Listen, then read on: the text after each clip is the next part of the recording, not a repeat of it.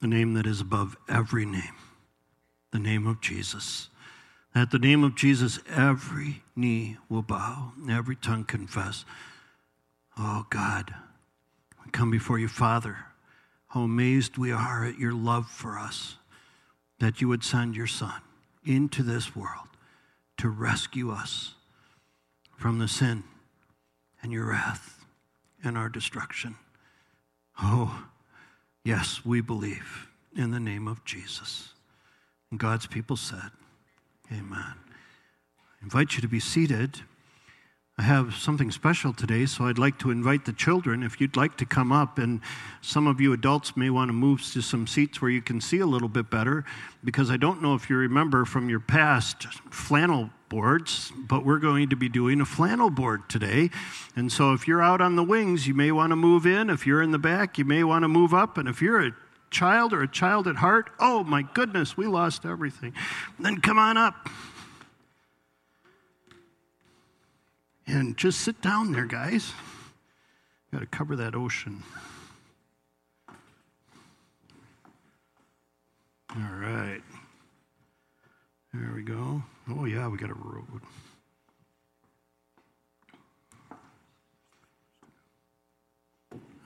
Right there. Perfect. Perfect. All right.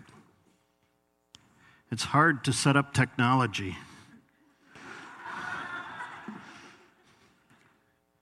Oh, hi. All right. We're ready. You guys ready? All right. Hi. How are you? Are you going to stay here with me? Yeah. Oh, look at all of you who appeared as I was turned around. I'm so glad you're here this morning. We're talking about Acts chapter 19. And you guys have been studying Acts in your class, haven't you? So you've been keeping up with us. So Acts chapter 19, and we're going to look at this today, and it's a big story. There's a lot of things in there, so I thought the best way for us to know it would be to do it with these flannel boards that would help us. So we start out with Paul. And as we've been following the book of Acts, we've been following Paul quite a bit, haven't we? And Paul was a great preacher. He was an evangelist, and he would go all around the world, and he loved to go to places where nobody else had been before so that he could tell them the truth about Jesus. But there was one time where he decided to go back to the places he'd been before and encourage the people who lived there. And so that's where our text is today, and he comes to a place called Ephesus. And when he comes to Ephesus, he comes upon a group of men there. And the first group of men that he meets, there's about 12 of them. They're not all here, but there's about 12 of them all together. And he meets them. And he says, wow. And they said, yeah, we're believers. And they say, did you receive the Holy Spirit? Paul asked them that question. They said, we never heard of the Holy Spirit. And Paul said, well, whose baptism did you receive? And they said, well, we received the baptism of John the Baptist. You remember a long time ago, John the Baptist lived before Jesus, and he said that Jesus would be coming, and he baptized people for repentance, but that wasn't the same as the baptism that came after Jesus came. And so Paul told them all about the fact that Jesus had come, and that Jesus had come to bring forgiveness, and they believed, and they were baptized in the name of Jesus, and the Holy Spirit came on them, and they did many powerful things. Paul did a lot of powerful things as well. As a matter of fact, while he was there in Ephesus, what would happen is a lot of people would come and they would bring and they would listen to what he had to say and what he had to teach, but they would also bring their sick people. And so sick people would come to him and they would bring them to him. And they would listen to what Paul had to say. And do you know what happened? The Holy Spirit was so powerful in Paul that he did extraordinary, miraculous things. God used him to help heal people. As a matter of fact, people would come, if somebody was too sick and couldn't make it, they would bring a handkerchief. And they would bring the handkerchief And they would have Paul touch that handkerchief. And then they'd take it home, and anybody they touched with that handkerchief would be healed. Can you imagine? What would that be like? Well, some people got excited about that. And they thought, wow, if Paul could do that, maybe we could do it too. Because Paul was saying the name of Jesus. And so we're told that there were 7 brothers. Thank you, sweetie. There were 7 brothers. And they were the sons of a chief priest named Sceva. And these 7 brothers thought, wow, if Paul can do this stuff, maybe we could do it too. And so they went into a house. And there was a man who had evil spirit in him. And so they went into that house and they said, in the name of the Jesus that Paul speaks about, we command you to come out.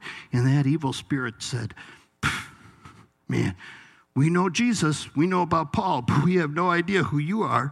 And they beat the guys up. And then the guys went running out of the house, and they were really scared. And everybody in the area was scared, don't you think? Yeah, I think I'd be scared too. So everybody was scared. And that made everybody who had believed in the name of Jesus to be a lot more serious about what they believed. As a matter of fact, we're told that a lot of them came and began to confess things that they had done, things that they were worshiping other than Jesus. And they came and they began to confess those things. And we're told that some of these people were sorcerers. They were sorcerers and magicians. They cast magic spells. And they came and they had scrolls with them. And these scrolls had all sorts of information in them, like spells that they could cast and things like that. And they brought these things. And they thought, what are we going to do with these things? Because we don't want to worship this stuff anymore. We love Jesus. We don't love these things anymore because these things aren't pleasing to Jesus. And somebody said, well, maybe we should just give them away to somebody else. And the other person said, no, that wouldn't be good because if we give them away to someone else, that person might start worshiping these things. And they said, well, what should we do? And one of them said, I know, let's start a fire. So they started a fire.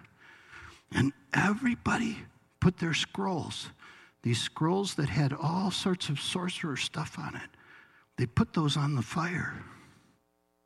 And they burned them up. And do you know the Bible tells us that these scrolls were so valuable that the books that they burned up were worth millions of dollars, like almost $10 million worth of books that they burned up. Wow. So it makes you wonder, what about the stuff in our lives? Is there anything that we love more than we love Jesus? And if there is, what do we do with those things, right? Burn them up. Now, while that was going on, something else was happening. In Ephesus, which is the city, there was this giant temple. It was huge. It was very, very big. Do you know that the temple was bigger than a football field? Whew, think of that, how big that is, to be in a building that big. And that temple was to worship a goddess. And the goddess's name was Artemis. And they believed, you see, that Artemis actually fell from heaven. And they believed that she fell from heaven. And so they all worshiped her. And there was a man named Demetrius. And Demetrius was a silversmith. He made things out of silver. And what he made out of silver were all of these idols. And people would buy these things and they'd have them in their house because they worshiped Artemis and thought she was so great. And they would worship her. Well, what happened was, as people came to start knowing about Jesus more and more, as they began confessing and as they began burning up the things that Jesus didn't love, all of a sudden, nobody wanted to buy these statues anymore. They were like, what do we need those statues for? We got Jesus. So they didn't want the statue. Well, Demetrius, he wasn't very happy about that. Demetrius, he said, man, these people, and so he called his friends around and the people who were working for him. And he called them all together and he said, fellow Ephesians, we've got to be careful because this Paul character is telling people that Artemis shouldn't be worshipped, and because of that, her temple's going to crumble and she's going to leave. And then what will we do? And they all got afraid. So they all got together and they left the temple and they went to the amphitheater. And the amphitheater was a huge building. It was even bigger than the temple. And it held 24,000 people. And so 24,000 people gathered in that arena. And they gathered together, all together, and they started calling out. And they started calling out all sorts of different things. And they started getting together. And some of them started saying, "Great is Artemis, goddess of Ephesus." And other people were like, "Why are we here?" They didn't even know why they were here, but there was a crowd, so why not show up, Because a lot of times when there's people there, everybody comes. So some people didn't even know what they were doing, but other people were crying that out. And then Demetrius had two of Paul's friends brought in. And these two friends came in, and Demetrius said, "These are the guys. They're changing everything." And so let me read to you what Demetrius said. These people are saying that gods made by human hands are no gods at all and shouldn't be worshipped. There's a danger that not only will our trade lose its good name, but that also the temple of the great goddess Artemis will be discredited. And the goddess herself, who's worshipped throughout the whole province of Asia and the world, will be robbed of her divine glory. So they brought these two men out, and these two men, when the crowd realized these two men were Jews, then they began to really cry out. And for 2 hours, they shouted in unison, "Great is the goddess Artemis, the goddess of Ephesus." Can you imagine 24,000 people all yelling that at the top of their lungs? How loud can you yell? Let's hear you go, "Ah!" 1, 2, 3. Well, that's kind of loud. Let's hear if we all do it. 1, 2, 3. "Great is Artemis, goddess of Ephesus." 24,000 people yelling that for 2 hours. And finally, the city clerk came, and he quieted them down, and he brought a guard. And he quieted them down.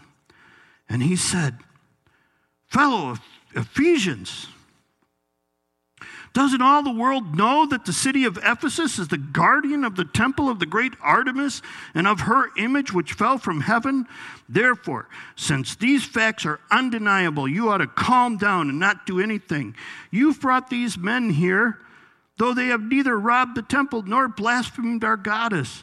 You need to go home right now, because if you don't go home, we're going to get in trouble for gathering for no reason."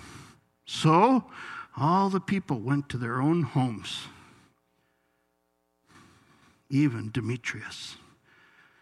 And what we realize in that is that if we obey God and if we don't worship false gods, God will protect us, right?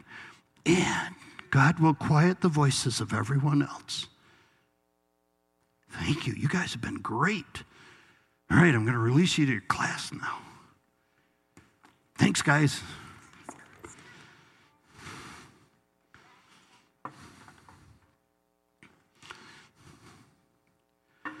You guys were pretty good too. Acts chapter 19.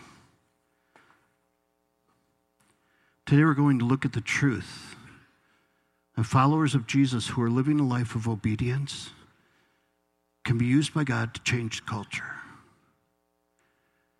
See, the culture of Ephesus, it was a city of 250,000 people, 250,000 people, and the entire economy was built around this temple to Artemis. And people would come from all over the empire so that they could worship this goddess who supposedly had fallen from heaven. Her temple was one of the 7 wonders of the ancient world. And as people came, they would sacrifice time, money, just so they could come and worship this goddess who supposedly had fallen from heaven. And it was the entire economy of that city.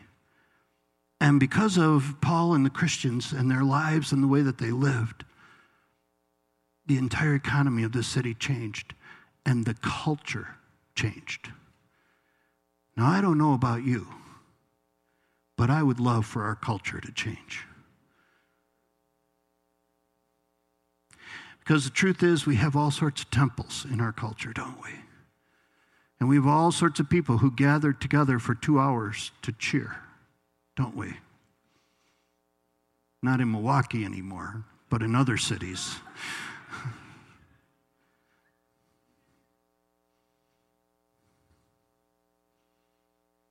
How do we change the culture? How can we do that? There's a card in your bulletin.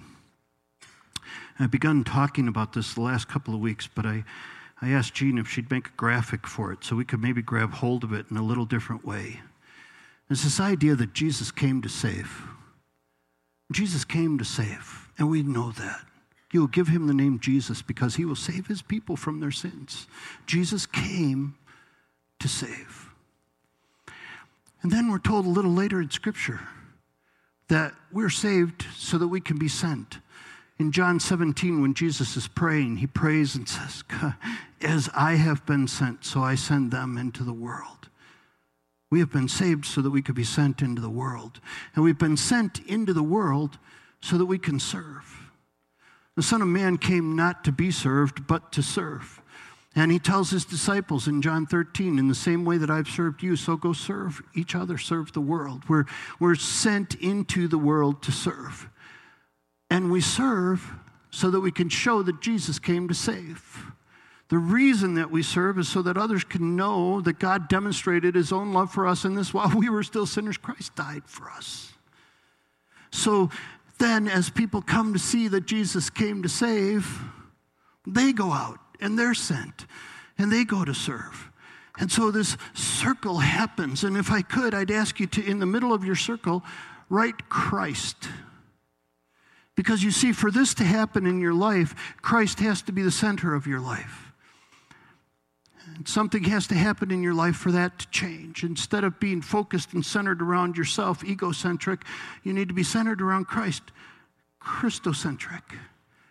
Galatians 2:20, I've been crucified with Christ, so I no longer live, but Christ lives in me. The life I live by faith in the Son of God who loved me and gave himself for me. See, Christ is the center of my life. And as Christ becomes the center of your life, as your life revolves around him and his presence in your life, then you realize that he came to save, and he's sending you into a world that desperately needs to know so that you can serve them, so that they can see that Jesus came to save. There's a new show. Maybe you've seen it. It's called New Amsterdam. How many of you have seen it? It's probably going to get discontinued. Okay, so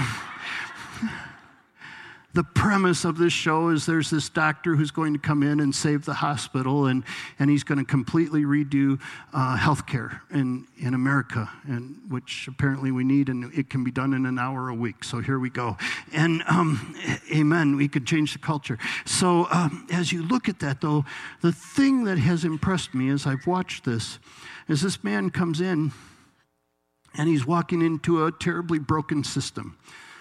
And all sorts of people in this broken system are frustrated on all sorts of parts. The doctors are frustrated, nurses are frustrated, janitors are, the patients are, everybody's frustrated.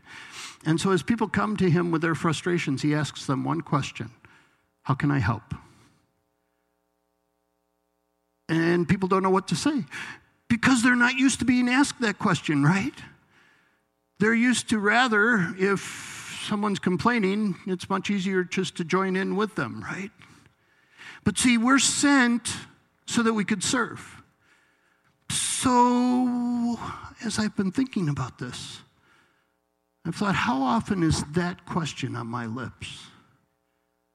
How often as I come into people who are experiencing hurt or heartache or pain, how often do I say, how can I help? And how often do I think something different that's probably not all that helpful? What would happen if we had that on our lips as we look to serve? And see, then what happens is, the truth is, most of the time when I'm faced with those things, it's something I can't help, right? I've got limited power, but I've got access to ultimate power. And so what happens is, if someone comes in and I say, how can I help? And I realize that the only way I can help is by having God work through me, then all of a sudden I have God work through me, and I can demonstrate that Jesus came to save. So the reason I serve, the reason I ask, how can I help? The reason that I do that is so that I can reveal the truth that there's someone magnificent who wants to step into that person's life. And I think that's what we see in Acts 19. Now, the truth is, this circle, you don't have to do this. You don't have to do this. God has given us a free will. You don't have to step into this. You don't have to place Christ into the center of your life. Like these disciples of John who believed, but they didn't have the power of the Holy Spirit because they had not yet received the name of Jesus. You could just live and pretend. But you put Christ in the center of your life. Now, you know the old illustration. I'll use it again because I need to remind myself often. If Karen asks me to go to Walmart at noon on a Saturday, I got two choices. I got to go to Walmart, or I get to go to Walmart, right? One letter, it's all the difference. And look at, I got to go to Walmart. I get to go to Walmart. She didn't ask anybody else. She asks me because that's how special I am to her. Amen. Isn't that great? And I get to go. Hey guys, if you mess up the list enough times, they stop asking. No, I'm kidding. No.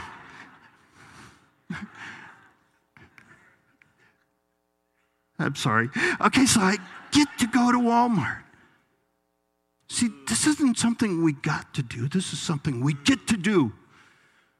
See, you're special in the eyes of God. You're special. He's chosen you and saved you and rescued you so that you could go out and make him known. And that's what was happening in Ephesus. And people were coming to this understanding that, listen, we need to believe in his name. We need to believe in the name of Jesus. And that's what happened with this group of followers. They said, we believe in the name of Jesus. And they placed him in the center of their lives. And they began to live a life that was changed. The second thing we see is that followers of Jesus are known by the power of Jesus' name. They are known by the power of Jesus' name. Because Paul, he's going around and he is known by the power in his name. Even the evil spirits know that Paul has the power of Jesus in him. See, that's what happens when you put Christ in the center of your life. And you begin to pursue him, and you begin to get filled with power of the Holy Spirit, and you begin to tap into that power. You see, you begin to get known as somebody who's following Jesus. And you're not known just by people in the community as someone who follows Jesus. You're known by the spiritual realm as someone who's following Jesus. And that gets pretty significant. And I want to tell you something. You don't want to be doing battle in the spiritual realm in your own power. You get that, right? You do not want to be doing battle in the spiritual realm in your own power. So you put on the armor of God and then you stand. And you stand against the attacks of the devil, but you need that armor of God. You need the Holy Spirit's power in your life. And as you grab onto that and as you take hold of that, you become known by the power of his name.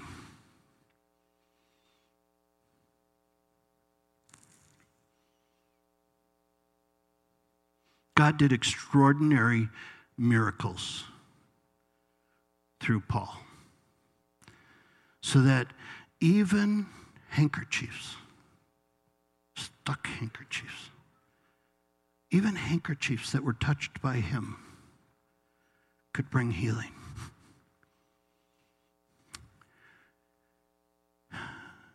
Do you believe that God can do a miracle today? Do you believe he could do a miracle today in your life? Do you believe that God can do a miracle today? Do you believe expecting? Do you wake up, hit the floor, and go, God's going to do a miracle today? I just know it. Do you believe God can do a miracle? Or do you believe maybe that God can do a miracle, but probably it's not going to be a miracle in my life? Probably not. See, what does it mean to believe? There's an illustration that talks about a student who was given an assignment to explain what belief is. And so this student had a huge classroom, something like this size, and so he got a pendulum. You know, a huge pendulum, one of those ones with a big knife blade on it, you know, and he fastened it to the center of the ceiling, and then, you know, he set it all up, and then he went to the other side of the room, and he said to the professor, he said, okay, now you want me to prove what belief is, so how about here, listen, I have your desk set up, and I put your chair up on top of the desk here, so why don't you climb up there and sit down? So the professor did, and the student said to the professor, can you tell me what is the principle of the pendulum? And the teacher said, well, the principle of the pendulum is that, you know, blah, blah, blah. Basically, what he said was this, is that the pendulum will never return back to a point farther from the point it was released. It's the principle of the pendulum. And so the student said to the professor, do you believe in the principle of the pendulum? The professor, oh, of course I believe in it. Okay, so the student goes across the room, and he grabs the pendulum.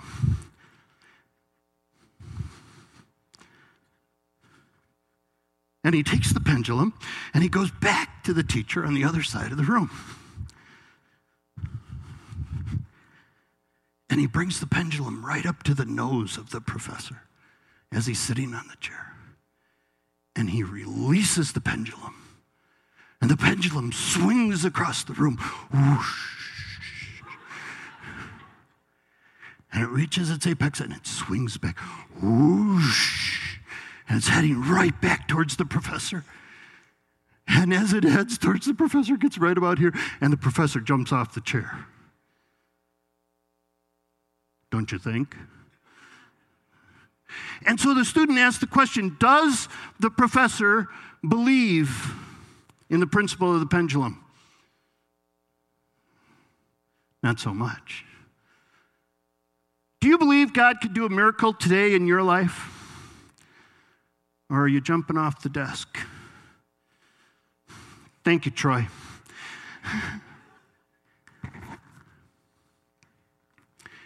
Could I suggest to you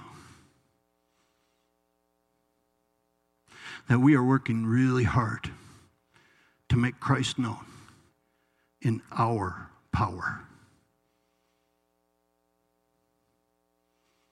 Because we do not believe that God can do a miracle. We do not believe that God can change our culture. We do not believe that God can repair broken marriages. We do not believe that God can put an end to the senseless ending of human life. We do not believe that God can heal. We do not believe. We believe in the same way the professor does. We have a head knowledge of it, but it doesn't have our heart. And we're so used to working in our own power that we are not taking hold of the power that will change our culture.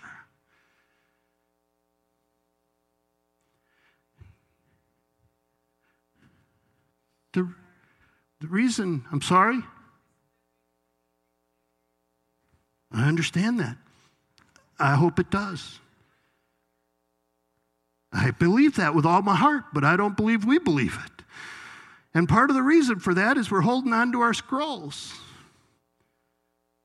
And what are our scrolls? What are those things that we're holding on to that are the things that we ascribe worth to other than God? What are those things in our lives? What are the things that in each of our lives? And they're the things that we hold on to because we're not certain that we can release these things. It could be the pain from a past relationship. It could be my self-effort.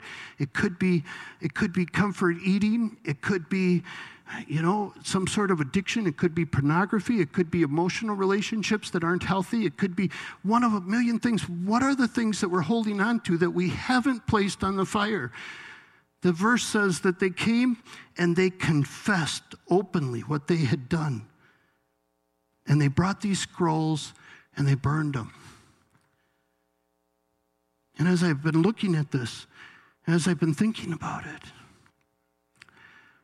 does the church embrace the truth that God can do miraculous things? Are we living as though that's the truth? And have we released the things? Because you see, in order for us to take hold of the power of God and the power of Jesus, we have to release those things in our lives. And so many of us have hold on those things. I know I do. And we hold on to these things. And then the offer's made, bring Jesus into your life. And you're like, okay. And we try to slip him in here. See, that doesn't place him at the center. I have to release these things. I have to let them go. I have to confess those things that I'm worshiping instead of God. The things that God finds detestable that I consider entertainment. The things that I'm holding on to, I have to release those things so that I can embrace God and embrace his power and embrace Jesus. And in the midst of that, find him embracing me. And it makes me angry as well that we don't live as though God can do miraculous things. But the truth is, if the culture is going to change, we have to change. And we have to begin to do these things and live as though what we talk about is true.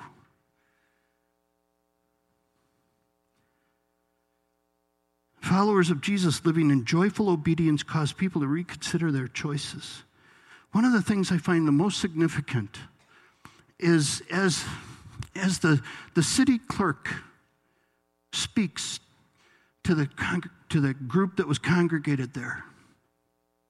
You have brought these men here, verse 37, though they have neither robbed temples nor blasphemed our goddess. The culture needed to change. But these people who had come to know the Lord, who burned their scrolls, who lived in the power of God, who believed that God could really do what he said he could do, and those people who were living according to that lived their lives changed in such a way that people stopped buying idols and stopped worshiping other gods. They didn't have to bash the culture. They didn't have to bash Artemis. They didn't have to bash the temple. They didn't have to say, don't buy idols. People just began to do that. You see, and if we're going to be examples of that,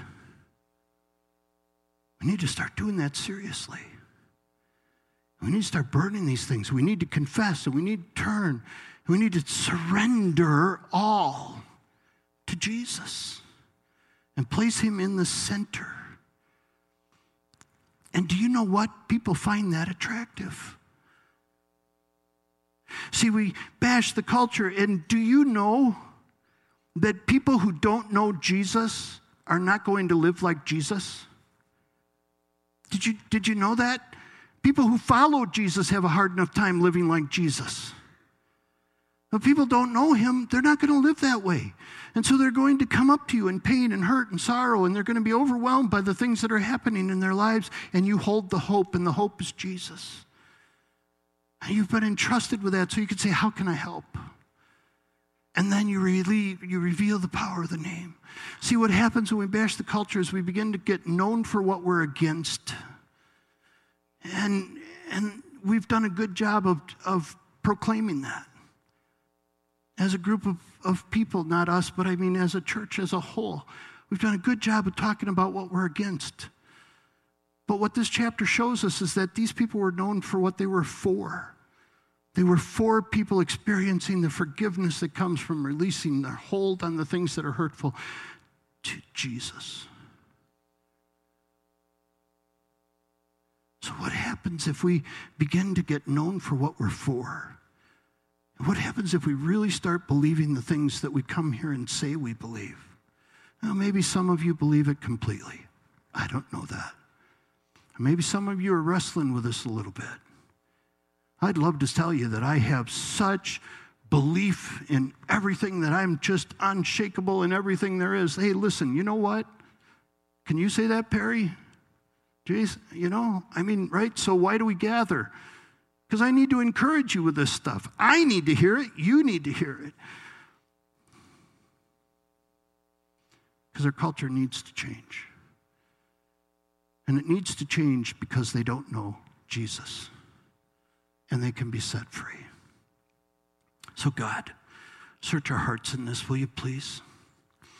Overwhelm us with a sense of who you are. Help us realize we get to do this.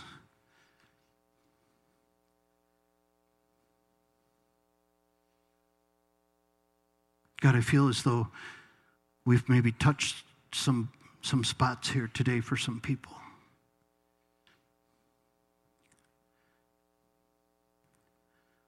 If you're working in our hearts, God, if we're allowing that to happen, I pray that you'd sharpen us. Help us to go away from this place changed. Jesus, you came to save. You sent us to make that known, and you want us to serve so that people will know that you've been sent. So help us put you in the center of our lives so that can happen. Help us to openly confess those things that are wrong in our lives. Help us to burn those things. And help us to believe in the power that you've given to us. All to Jesus I surrender. All to him I freely give. I will ever love and trust him, in his presence daily live. I surrender all.